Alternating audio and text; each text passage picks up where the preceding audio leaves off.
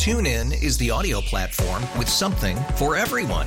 News. In order to secure convictions in a court of law, it is essential that we conclusively. Sports. Shot clock at 4. Doncic. The step back 3. You bet. Music. You set my world on fire. Yes, and even podcasts. Whatever you love, hear it right here on TuneIn. Go to TuneIn.com or download the TuneIn app to start listening. We really need new phones. T-Mobile will cover the cost of 4 amazing new iPhone 15s, and each line is only $25 a month. New iPhone 15s? it's better over here. Only at T-Mobile, get 4 iPhone 15s on us and 4 lines for $25 per line per month with eligible trade-in when you switch. Minimum of 4 lines for $25 per line per month with autopay discount using debit or bank account. $5 more per line without autopay, plus taxes and fees. Phone fee at 24 monthly bill credits for well-qualified customers. Contact us before canceling account to continue bill credits or credit stop and balance on required finance agreement due. $35 per line connection charge applies. See T-Mobile.com. Is presented by Seneca Resorts and Casinos. Nothing else comes close. This team and this group will score. It's frustrating tonight. You had numerous chances that they didn't convert on. But I do think, as I said, when you're struggling to score, go to the net more. Be willing to score maybe the ugly one, the grittier one.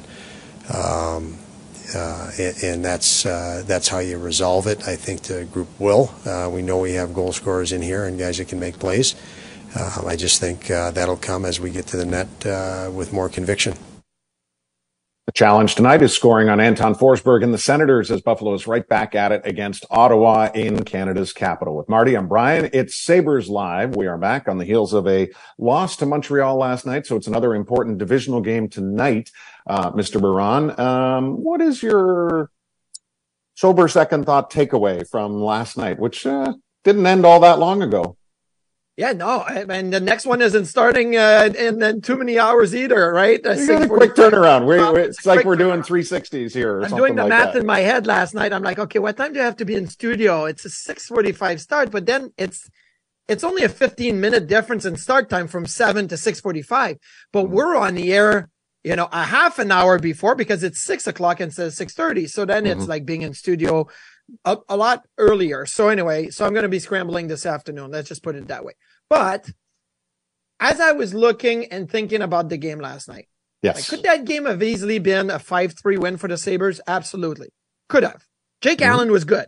Now, I'm not going to say the Sabres got goalied because for me, to be goalied, you have to have the goalie really steal you, like odd man rushes, breakaways, like all of that, right? Everything was in zone. So for a goalie, when things are in zone, you just move a little bit, face a shooter, move a little bit, face a shooter. Like there's not like that desperation save that I got to slide across and athletic split saves. And so the Sabres didn't get goalied last night. They got an NHL caliber goaltender that played really, really well, but they didn't get goalied. Now I'm looking at numbers and I'm like, okay, how do I put this all into the blender and what comes out of it? If I tell you 6 minutes, 56 seconds versus 2 minutes and 56 seconds, and I tell you that that's the possession times in the offensive zone, the Sabres had 4 more minutes at even strength of possession time in the offensive zone. Like you would say, that's a great thing. And it is. It's a great thing. But then I'm like, okay, how did you do? What is your identity? Odd man rushes, chances of the rush. The Canadians dominated. And when I say dominated, it's like 10-3 chances of the rush yesterday. And to me, that's not like the Sabres have to create off the rush. They have to push other teams back. They have to get to rebounds. Which they did last year. They got to 2 rebounds at even strength. Actually, here, how do I was just looking at You're going to ask me? Come on. No. I wasn't going to ask you, but we were talking about how did the Sabres get to rebounds yesterday? Yeah, we were talking about it. Like they got to 2 rebounds in the slot yesterday at even strength. And all the rebounds they got to the corners. They got to the walls because they didn't have enough bodies to the net. Don Granato said it himself. We got to get more bodies to the net. And I think in the end, like that sequence where Thompson shot got blocked by Savard and then Savard lost his blade and whatever. Mm-hmm. I freeze framed like 2 or 3 example of good chances, good shots. And everybody's off to the side with the stick in the air, wanting to get the beautiful one-timer goal, and nobody's in front of the net. When there's a defenseman that can't even move because he's lost a skate blade, and like he wouldn't be able to counter you or defend against you in front of the net if you were there. So to me, that's the key. That's like lots of possession time in the offensive zone. Great. That was awesome. Lots of shots and shot attempts. Great. That was awesome. Is that quality? Did you have as much quality as you wanted, or did it just look good? I think it looked good, but the meat of it all still needs a lot of work. Really was a heroic effort by essentially a dead man walking there in Savard. Like, it sounds ridiculous, but even with everything that was working against him, which was injury, he's now out indefinitely, and equipment failure as he was bladeless, he held an incredible position that I think messed with the Sabres' psyche. Like, he was in the way, and I don't know any other way to describe it. It's just baffling that they couldn't figure out a way, to your point, to work around it and take advantage of it. I mean, you have to tip the cap to the other 3 penalty killers, but for whatever reason, he was not irrelevant in the play, despite all of his shortcomings in the moment. Well, now I'm thinking maybe that's what every team should do in a penalty kill. Have a guy on his knees right in front of the goalie and take away all the passing lane, because it seemed to be easy.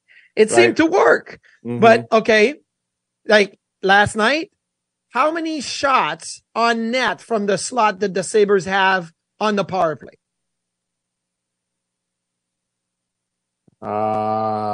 2. 2 is the number. They had 2. And one of them was Dylan Cousins, and I pointed it out in the breakdown, the set play to the slot where he backed out and Skinner passed it to him. And the other one is a JJ Peterka rebound that he got. It was all in the second period at the far end where we are at our set on the 200 level. It's at the other end, second period, because Jake Allen's at the other end. Were both of those glove saves? One was glove save. The other one was a low blocker save. Okay. Yeah. So Cousins was a glove save. The Peterka wasn't, right? Peterka was just a quick rebound. He just kind of pushed it back into the goaltender. They had 2 shots from the slot on the power play. Like everything's on the perimeter, and that's not going to do it. Right. And if you have a goalie that's seeing it well and is not giving up rebounds, you're going to have a hard time being able to generate everything that you need. And so what does it mean for tonight? Like, I think we maybe should just try to park yesterday as much as possible, because I think you got to be careful with parking yesterday, because you can't say everything was great. We played good and they played good enough to win, but it's not good enough to be. That's where we got to be careful, right? Well, they played good enough to get away with a win and feel good about yourself if you win the game. Now, I also think, is that the team that's going to make the playoff? Did you play good enough to be consistent enough throughout the season and make the playoffs and win enough games to make the playoffs? No.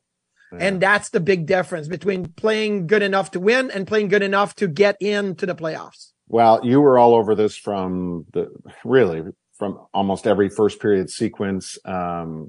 It didn't matter what the zone time was or was going to end up. You were concerned, very aware of the rush chances that Montreal were getting, right? And so that's why I hesitated when you just said, probably played well enough to win. I would not want to see them in a game like that with a team that's even more skilled. And I think Montreal is quite skilled, quite frankly. I think they still have a lot of upside. Now, they have some guys on hot starts that I'm not sure are sustainable, but I also think there's guys that eventually are going to get it, i.e. Slafkovsky and maybe a couple others. Like even Caulfield wasn't nearly the factor that he was typically. Suzuki wasn't the factor that he was typically. I didn't see him as well. Like last year was interesting because you were trading chances more often. So you felt like whatever you gave up, you were definitely going to see it the other way. That's not how I saw it. I saw zone time, but I didn't see like, this is what they were like before. No, I didn't see that. And that leads to something. Where did you see the zone time though? all on the perimeter, right? It's like switching position around the outside. Let's get like ourselves, let's dizzy them up, right? Let's dizzy them up, but they never got fallen into the trap to be dizzied it up too much that they left the middle open. And rightfully so, because we're on the air a lot. We talk about every single component of the game, and some may think that we talk about certain ones too much. But for the majority of last year, the power play was quite good, which was a wonderful story. But the penalty kill was very poor, which was really hard to deal with, because until they fixed that, we knew that they probably wouldn't take a big leap in the standings. Well, the small sample size to start this year is the power play has been, and the penalty kill has been a lot better. But we all know that the majority of the game, regardless of how it's officiated, is still played at 5-on-5. So the NHL keeps track of a stat called 5-on-5, for and against. The baseline for this statistic is 1. You need to be higher than 1.0 to be a good team in this category. The Bruins were light years ahead of everybody last year, pushing towards 2. They were like 1.7. The rest of the league was between, the rest of the good part of the league was between like 1.1 and 1.3. No team made the playoffs last year unless they were above the 1 threshold at 5-on-5. We know the margin by which the Sabres missed the playoffs last year. Their 5-on-5 for and against 0.97. This is about as true a statistic as I can find for you right now. Last year, I went off on the tangent that if they lead the league in empty net goals, they're going to make the playoffs. Now, I still believe that, but we're just not seeing an awful lot of that right now.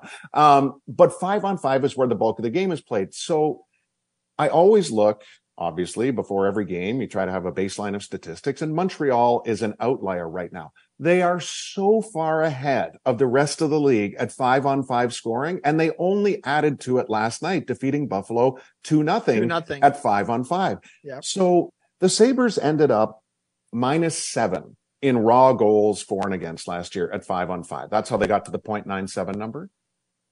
They're already -3. And I know it's small sample size, but if you measure it out, it's a trend that they can't have continue. There were 17 teams last year that were above the 1 threshold. Yep. Calgary was 15th. They missed the playoffs. Minnesota was 17th. They made the playoffs. But they were all above the 1. They have to get there. They have to be a better 5-on-5 team. And the only reason I'm really emphasizing this right now is when I look at this roster positively, which is often, I think they're capable of getting 3 lines of scoring. But they're not right now. And that's how you win at 5-on-5, especially in today's game. Look at Montreal. Look at the Newhooks and the Monahans and the stuff like that. That's why they're 3-1-1 right now. They've got balance beyond Cole Caulfield. So guess what this diatribe leads us into yet again? What do they do with the lines tonight? Because like Zach Benson's an option, and it certainly sounded like on WGR this morning that Don Granato was leaning towards a welcome return of Zach Benson. Like, what do you do here? Okay. Sorry, that was a lot. Oh. No, that is a lot. And I will answer the last question first. Look, Zach Benson could be an option, and the back-to-back may play into it. If it wasn't a back-to-back situation, I think I would say I'm going to give this team one more, this lineup, just another bounce back type of situation. They played well against the Islanders on Saturday. They won the game. They go into Monday. They played well. Shot attempts, shots on net, chances even to that matter, expected goals. They were better than the Montreal Canadiens in expected goals. I'm like, okay, they played well. They just, there's some details in their offense that needs to be worked on. And maybe you can 24 hours later, less than 24 hours later, say, work on these things and let's see this lineup get a step forward. So if it wasn't back to back, I would say you probably would stick with the same lineup. Being that it is a back-to-back game, and Don Granato has always talked about getting the best out of your roster, the energy has to be high. You know, a rested player like Zach Benson, who had a fantastic rookie camp and regular camp and everything, would bring a lot of energy. So is it just a 1-for-1 though? Do you put in Benson in one line, take a guy out, and that's it. Like I don't want to see this roster being completely revamped, completely rechanged, right? I'm thinking if you put Benson in, it's 1-for-1. So who do you take out? Like Benson plays the right side. So who do you take out? I don't think you're taking out Tuck. I don't think you're taking out Cousins, and it leaves you with Olofsson and Oposo. So is Victor Olofsson still the same victim again as he was when he was, sat out a couple of games? So that to me would be you spot one in, you take one out. I wouldn't put Benson in and rechange all the lines. So that's the answer to the lines. A quick, I love the stat that you talked about, like the threshold of 1 for the 5-on-5 play.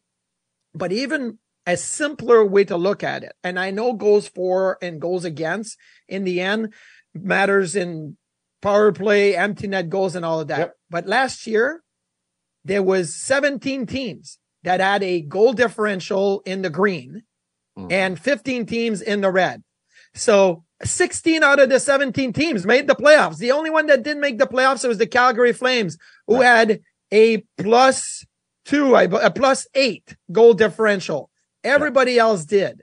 That is, to me, the simple equation at the end. Like, if you think you're going to win, 6-1, 7-2, 7-2, and build this goal differential so that at the end you're in a positive, it doesn't happen in the NHL. You win these Sabres one were goal until games. they found the charitable donations in the final 6 weeks, and they had some tough give back games where they had some Dallas games and some tough game. For every Columbus game that you dominated, you have another one that comes against you. Right. So how do you win these 3-1 games where you feel like you had enough offense probably to score 3 or 4 goals, but you didn't do it? So that is the challenge. Yeah. Well, that stat, the basic goals for, goals against, was very much reflected in the 5-on-5, which I brought up, where again, Calgary was the only team that missed out. Yeah. And, it's that fine of a margin. But the point is if we're going to sit here and talk, you have to recognize early season trends, take them for what they are, which is a small sample, but be mindful of it moving forward, that if the needle doesn't change here, then you're not making the progress overall that you would like. And again, it's small sample. It could turn into finally a strong blowout win, even if it's not blowout, whatever. They just need to go and resemble again what we saw Saturday against the Islanders and play this division rival, which is ultimately very talented in Ottawa, and play them a lot tougher than they have in recent years. They've not performed particularly well in Ottawa in the last 5 years. So this is a huge challenge. Now, for the Benson thing, what was most noteworthy, and by the way, when we speak of all these young, talented players on the Sabres now or in the system, Chris Baker, Sabres Prospects, will join us at the bottom of the hour as Matt Savoy is going to get his AHL conditioning assignment started tomorrow night in Rochester. I'll be there with Don Stevens to call that. You mentioned in the Zach Benson line juggling or not discussion, Alex Tuck. Tuck has become the focal point here for the early season 2-4 record.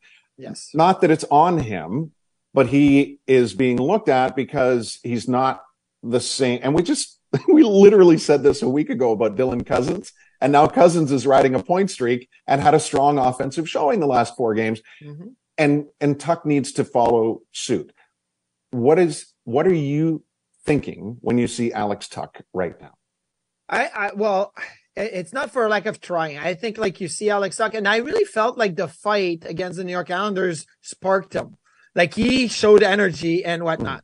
I think Alex Tuck pushes and then gets to a point where it's like, I can't push as much as I would want to. It's like if you're running your engine and you go to get to the last gear and it just won't go in there.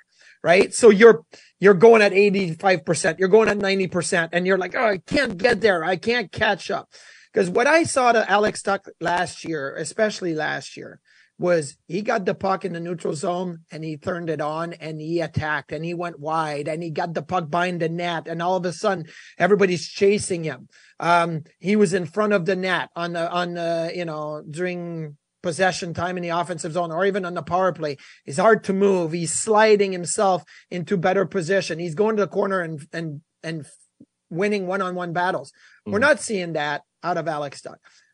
Obviously, we know he missed some time in preseason. He was supposed to play a preseason game. He was held off. I just feel like there is a limit to where Tuck can go right now. And you can see it. There's moments where everything is working well and it's looking good. Why? Because he can stay under that 80% or 90% like engine performance. But as soon as you need to get that extra 10, 15%, you don't see it. And to me, there's probably a limit as to what he can do. Do you think limits, and every situation is different, so it's an unfair question, but do you think the limit might be more mental as opposed to physical at this point? Because when goal scorers run into tough luck, sometimes it lingers because they just can't see themselves in that successful moment the way, you know what I mean? So that's why I think it's really important here to try to keep finding the best way possible for Tuck to be in a position to succeed. You know, I don't know if I'm making any sense with that, but no, I think you're making sense. I think another way of simplifying it and looking at it is, okay, so much of Tuck was Thompson and Thompson was Tuck, and those two kind of went in hand last year, right? Like Skinner, Tuck, Thompson, they all had great seasons, but Thompson has a goal, Tuck has 1 assist, and they're not on the same line anymore. And all of a sudden you're like, well, but they were, but it just, again, like now they're not. And so do you not want them back together based on that? See, this is a trap question. I'm trying to get you to change the lines, even though you don't want to. No, I don't right now. I think Skinner, Middlestat, and Tuck had good looks and played well. I just feel like there's another gear that Alex can get to, and we're not seeing it right now. And I feel like there's it backfires, right? You press the gas, and it just like slows down right there. Thank you for the sound effects. That's what my lawnmower sounds like sometimes when I start. As long as Plowmaster 43 doesn't sound like that within the next 6 weeks, then we should be safe. All fixed, baby. All fixed. How's their social media manager?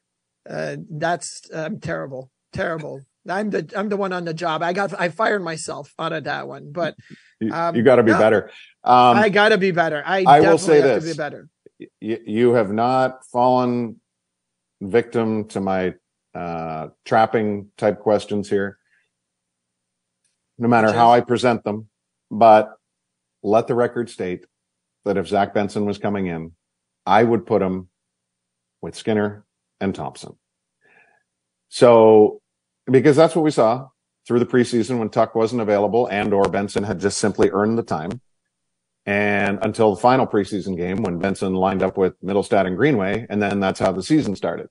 So I'd be willing to give Benson a really fun opportunity with Thompson and Skinner.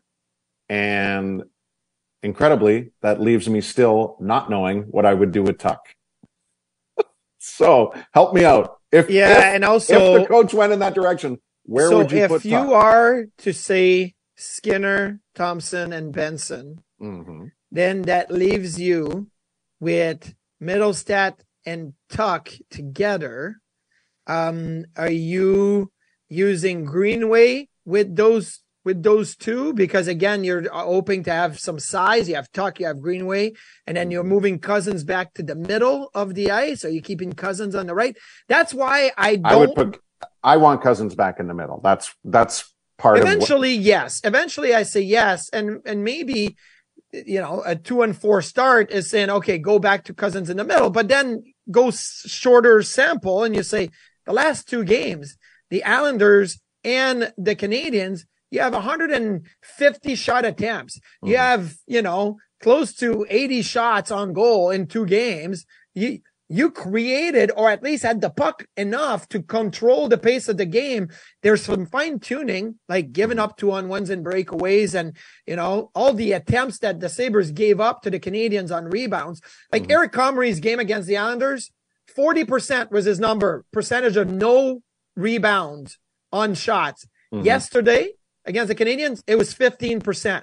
So you know what? Like if 85% of the shots that you face have a rebound opportunity right in front of you, that's going to be a tough sledding. There's going to be a lot of second and third opportunities. Hence, the high danger chances on natural stat trick being so much in favor of the Canadians compared to being in the favor of the Sabres yesterday because of all the rebounds there. But can you do the same thing at the other end when you have the puck possession and just take it one more step now and create that rebound and that second and third opportunity? Can you just get wild and try to recreate the other three lines for me if Benson was with Thompson and Skinner? Okay, well, I'm going to ask you, who you taking out? No. This is all on your shoulders, big guy. I'll recreate it, but you got to tell me who you were taking out. Okay, so I'll recreate. Again, it's a trapping type question. I want you to admit it first. Okay. I'm the host. You're the analyst. Okay, I'll tell you, because I'm being forced in using Skinner, Thompson, and Benson as a line. I'm supposed to have the creative, the free creative authority on my things, but now I'm being forced into Skinner, Thompson, Benson as a line. Okay, I will say then to me, it gets to Greenway, Middlestat, Tuck as another line. And then I go Peterka, Cousins, and Olofsson. And then it's Gergensons, Krebs, Oposo. And unfortunately, that would mean Tyson Jost would be out. Okay. That would be you were also someone who said in the summertime that you weren't sure if 28 and 21 would play every game. It's 7 games into the season. No, I understand that. But it is a back-to-back situation. It's a friendly reminder. Friendly reminder. I've noticed Semgus Gergensons on the ice. I've noticed Kyle Oposo on the ice. Mm-hmm. Really? I've noticed those two on the ice. I think if it was November, December, January, and I don't notice them enough, I would make a move there. But I don't think I'm at that point where I would take him out of the lineup just now. I think it's let's give him a few more miles. Yeah. Now, just for the record, I don't see this as a blaming scenario. I'm just just keep trying stuff. You're 2-4. There's no hard feelings. You have X number of people on your roster for a reason.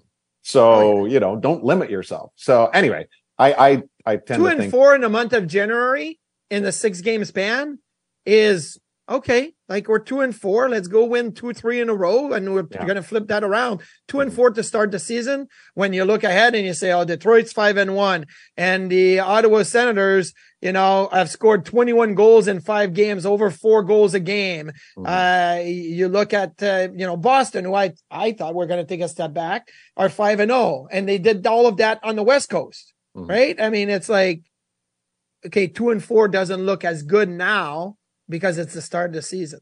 Right. They do have, after tonight in Ottawa, the Devils and Colorado later this week. So those are daunting challenges, but every single game is. We have game night coverage beginning tonight at 6 p.m. The puck will drop just after 6:45. Craig Anderson feted by the Senators organization today as he signed a 1-day contract with them to officially retire as a member of the Senators, but of course continues on in his role as liaison for the Buffalo Sabres. It's Buffalo, Ottawa tonight, and we have Hockey Halloween this Sunday afternoon when the Sabres will host the Avalanche, and the first 5,000 will receive a pack of black and red player cards. You can enjoy Halloween-themed activations in the Concourse pregame, and of course, you can get your tickets now at sabres.com/tickets. Chris Baker, Sabres Prospects, joining us next here on a Tuesday edition of Sabres Live. Stay with us.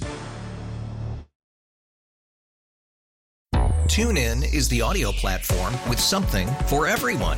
News. In order to secure convictions in a court of law, it is essential that we conclusively. Sports. Shot clock at 4. Doncic. The step back 3. You bet. Music. You set my world on fire. Yes, and even podcasts. Whatever you love, hear it right here on TuneIn. Go to TuneIn.com or download the TuneIn app to start listening. It's better over here. After investing billions to light up our network, T-Mobile is America's largest 5G network. Plus, right now, you can switch, keep your phone, and we'll pay it off up to $800. See how you can save on every plan versus Verizon and AT&T at T-Mobile.com/across America. Up to 4 lines via virtual prepaid card. Allow 15 days. Qualifying unlocked device credit service ported 90+ days with device and eligible carrier and timely redemption required. Card has no cash access and expires in 6 months. For a Protect your vehicle's engine with a full synthetic oil change and save with Mobile One at O'Reilly Auto Parts. Purchase 5 quarts of Mobile One full synthetic motor oil and receive a $10 O'Reilly gift card after rebate. See store for details. With your Mobile One purchase, you'll also receive 2 times points during O Rewards Bonus Points Month at O'Reilly Auto Parts. O'Reilly.